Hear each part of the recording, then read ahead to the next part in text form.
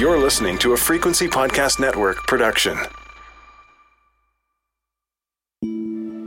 The issue of international students learning at Canadian schools is complex, with a lot of stakeholders and a lot of nuance.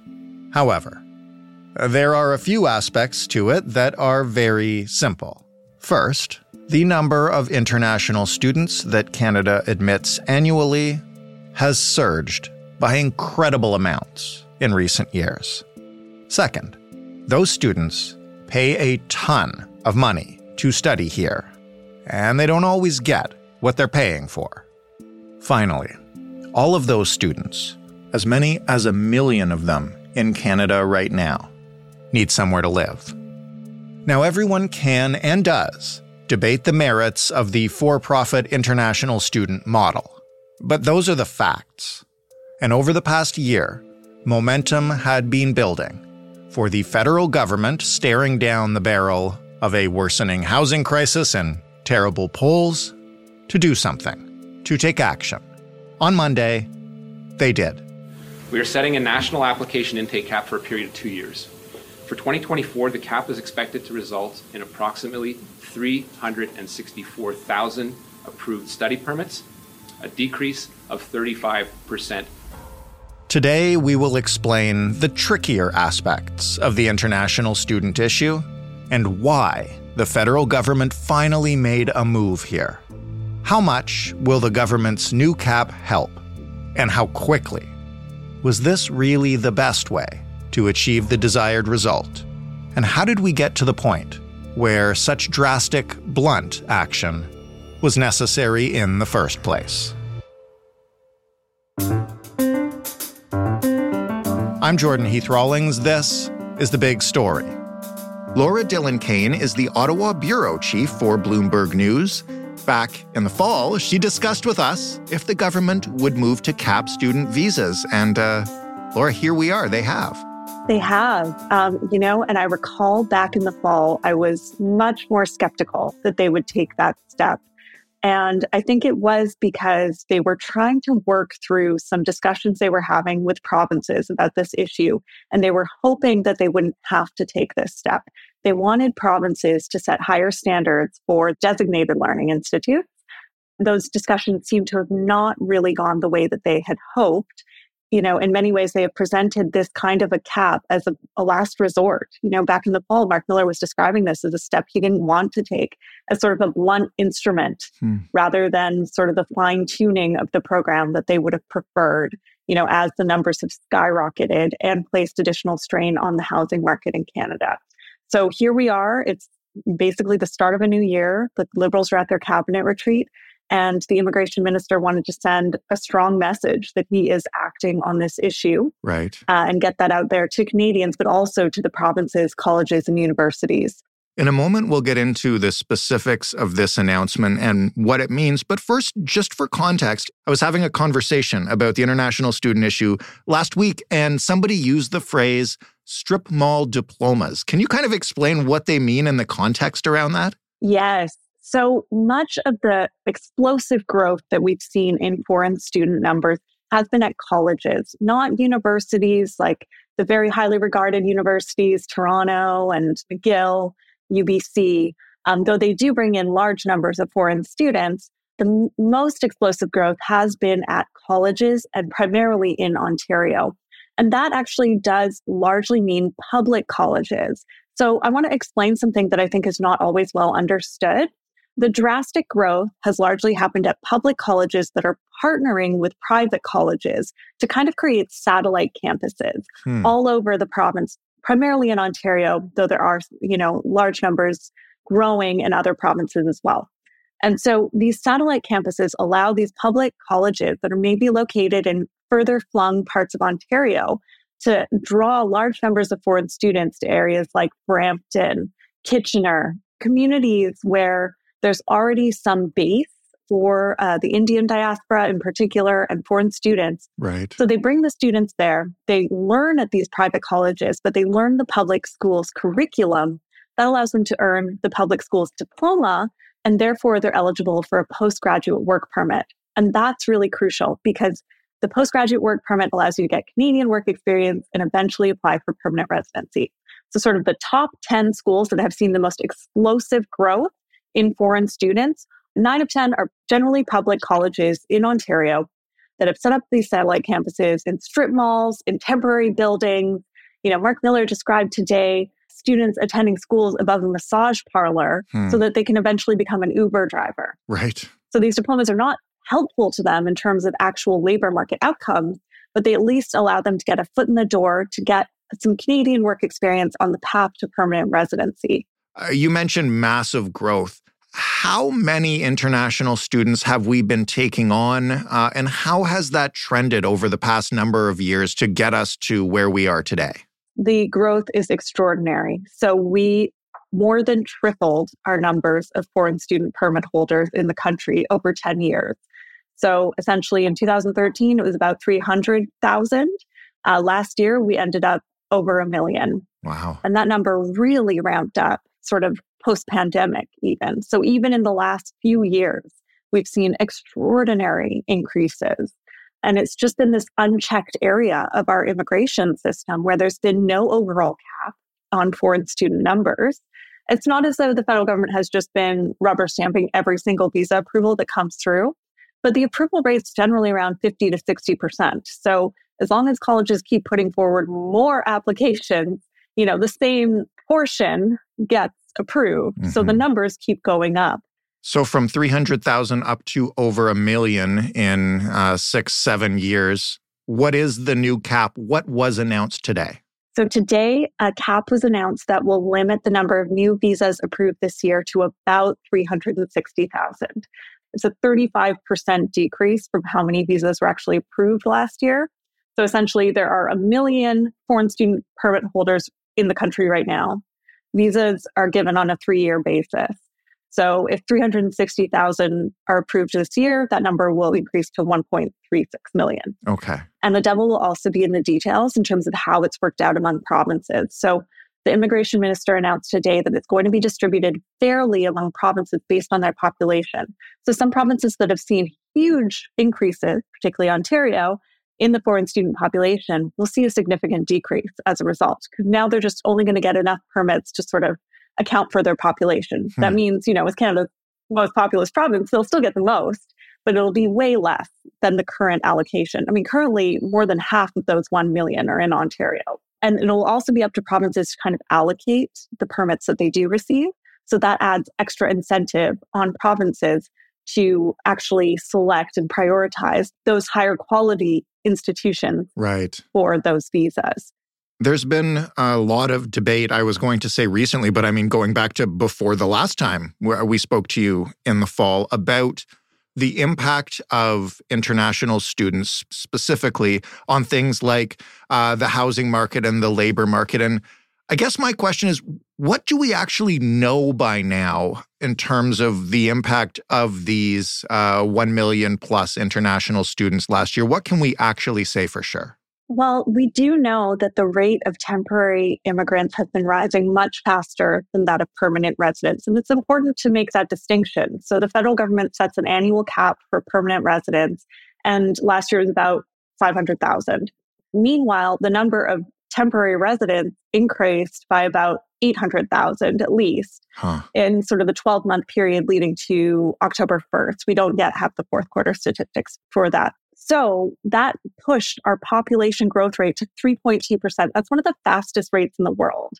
According to 2021 data, the only country that grew faster than that was Niger in Africa. Like that's how fast Canada is growing. And that's based on temporary immigrants, foreign students and temporary foreign workers. So it is pushing up our population growth rate to a level that the federal government hadn't planned for, that no municipal or provincial government had planned for, and that is having real consequences. We have seen rents rise at double-digit levels over the past year. Places like Brampton saw a 16% rent increase in 1 year. Whoa. That is definitely due to increased demand amid a dearth of supply. Housing starts are not keeping pace at all with the growth in population, particularly over the last couple of years. Mm-hmm. So I think it is fair to draw a link between housing prices and rents and increase demand through temporary immigration. That's fair.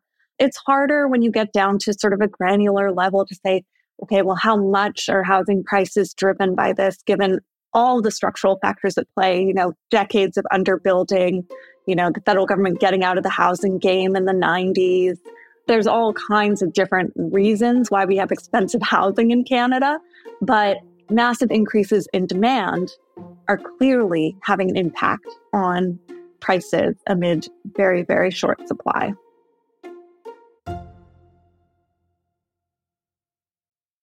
So far, we've talked about the impact of this move and the impact of the international student movement in general on Canadians and on Canadian cities. But maybe explain from the point of view of an international student or a hopeful international student why a cap like this might be necessary.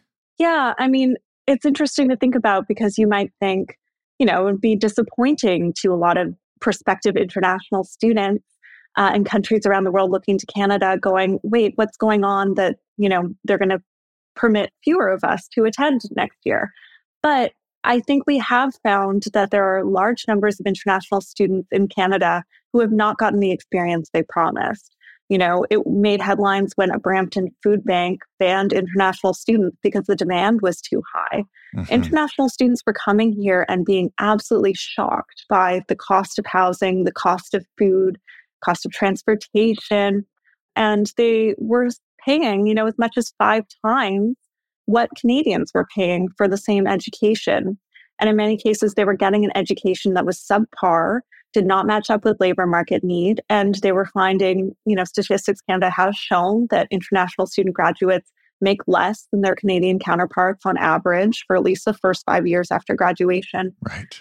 It has been an exploitative system for a lot of Indian families, and it is primarily India. It is the rise of the global middle class in general, but largely India. The number of Indian students in Canada has increased tenfold over the past decade. They are driving the massive growth. And there are recruiters working in India or colleges based here who are drawing in huge numbers of students on the promise of eventual permanent residency in Canada, but also a decent education. People do take out loans to come to Canada to pay for tuition, to pay for housing, or they, might mortgage their property. They might dip deep into savings. This is a huge gamble for a lot of families abroad, mm-hmm. To pick sort of one child of theirs who they have high hopes for to get them to Canada by any means, and for them to come here and not receive a quality education, to struggle with the cost of living, and then maybe to wind up going home anyway. That's not good for Canada's reputation. Right. And that's not good for our efforts to attract immigrants who are going to contribute to our society and be happy living here. The last part of this equation I'll ask you about is the schools themselves. And for sure, strip mall campuses are going to be targeted by this. But lots of other more reputable schools, I'm sure, will feel it. And I've read stories in the past about the amount of total revenue that international students can make up for some of Canada's biggest universities. What's going to happen there? Yes, I think that's a really important question because international student numbers have exploded as, funding from provinces has dwindled. It has not kept pace with inflation in most provinces. In Ontario, in particular, the share of funding that has been given to universities and colleges has declined. Ontario also has had a tuition freeze in place for Canadian students for about 3 years. And universities and colleges, public colleges, which are setting up those strip mall campuses, in some cases, they're trying to turn a big profit, but in other cases, they're just trying to keep operating. International students are paying the price so that Canadian students can have a more affordable education. Mm-hmm. And so this is going to impact them. I think part of the federal government's calculus here is trying to pressure provinces to step up in terms of funding. That has been something that Mark Miller has pointed to several times, that provinces are underfunding universities, and this is the consequence. So he has been speaking with Ontario and British Columbia. He said today those talks have been productive. We'll see where they go. But I do think they want to see Premier Doug Ford's government increase that funding for colleges and universities so that they don't have to rely so much on foreign students to make up the gap.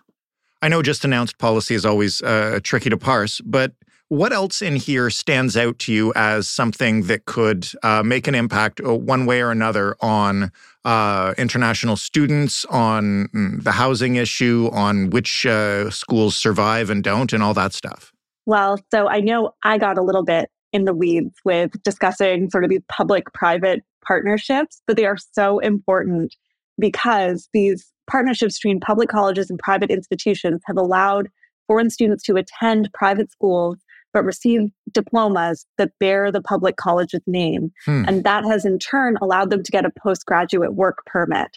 And that has been thought to be a sort of a crucial pathway to permanent residency. You get a postgraduate work permit, you get Canadian work experience, then you can put that on your application for permanent residency. And today, Mark Miller announced that those private-public partnerships will no longer be eligible for postgraduate work permits. I think that right off the bat is going to see a massive decline in enrollment at those colleges. And they may have to shut down some of those satellite campuses, honestly. I'm not sure how they continue to attract foreign students without being able to offer that postgraduate work permit. Another thing they announced was that only the spouses of international students in master's and postdoctoral programs will be eligible for open work permits. So that means that spouses of students in other levels of study can't work while they're here. So there's much less incentive to bring your spouse here. And so both of those measures sort of really reducing the amount that people can work here in addition to study is, I think, going to really make going to one of these colleges in Ontario way less attractive for a foreign student. So that's going to be pretty significant. When it comes to the housing crisis, Mike Moffat of the Smart Prosperity Institute, and who used to actually advise Justin Trudeau from 2013 to 2015 before he became prime minister, he said capping foreign student visas was the single biggest thing we can do to immediately address the housing crisis. So that's pretty significant. I think all of these measures announced today are going to have a really fairly meaningful impact on housing demand in Canada. And the federal government has also brought in this designated learning institute framework to prioritize visas for higher quality institutions, and that will also come into effect in the fall semester. All of that is to say, I think we will see a dramatic change in the makeup of Canada's campuses as of September 1st. Laura, thank you so much for this. It's really complex, and I understand it a lot better now. Thank you so much for having me. I appreciate it. Laura Dillon-Kane, reporting for Bloomberg News out of Ottawa. That was the big story. For more from us, including, yes, Laura's appearance this past fall, where she spoke about the potential cap on international students that is now a reality, you can head to thebigstorypodcast.ca. A big thank you to everyone who has written to us over the past few days and weeks asking us to tackle how immigration relates to the housing crisis. This is one aspect of that. It's worth taking a look at the larger issue of Canada's immigration targets and how realistic they are for the infrastructure that we have. That episode is coming your way soon. If you'd like to suggest an episode or let us know how you feel about one, we're going to be doing an entire bonus episode soon featuring your feedback. You can get in touch with us at hello@thebigstorypodcast.ca, or you can leave us a voicemail, 416-935-5935. Let us know if you'd like us to play your voicemail in that special episode. Thanks for listening. I'm Jordan Heath Rawlings. We'll talk tomorrow.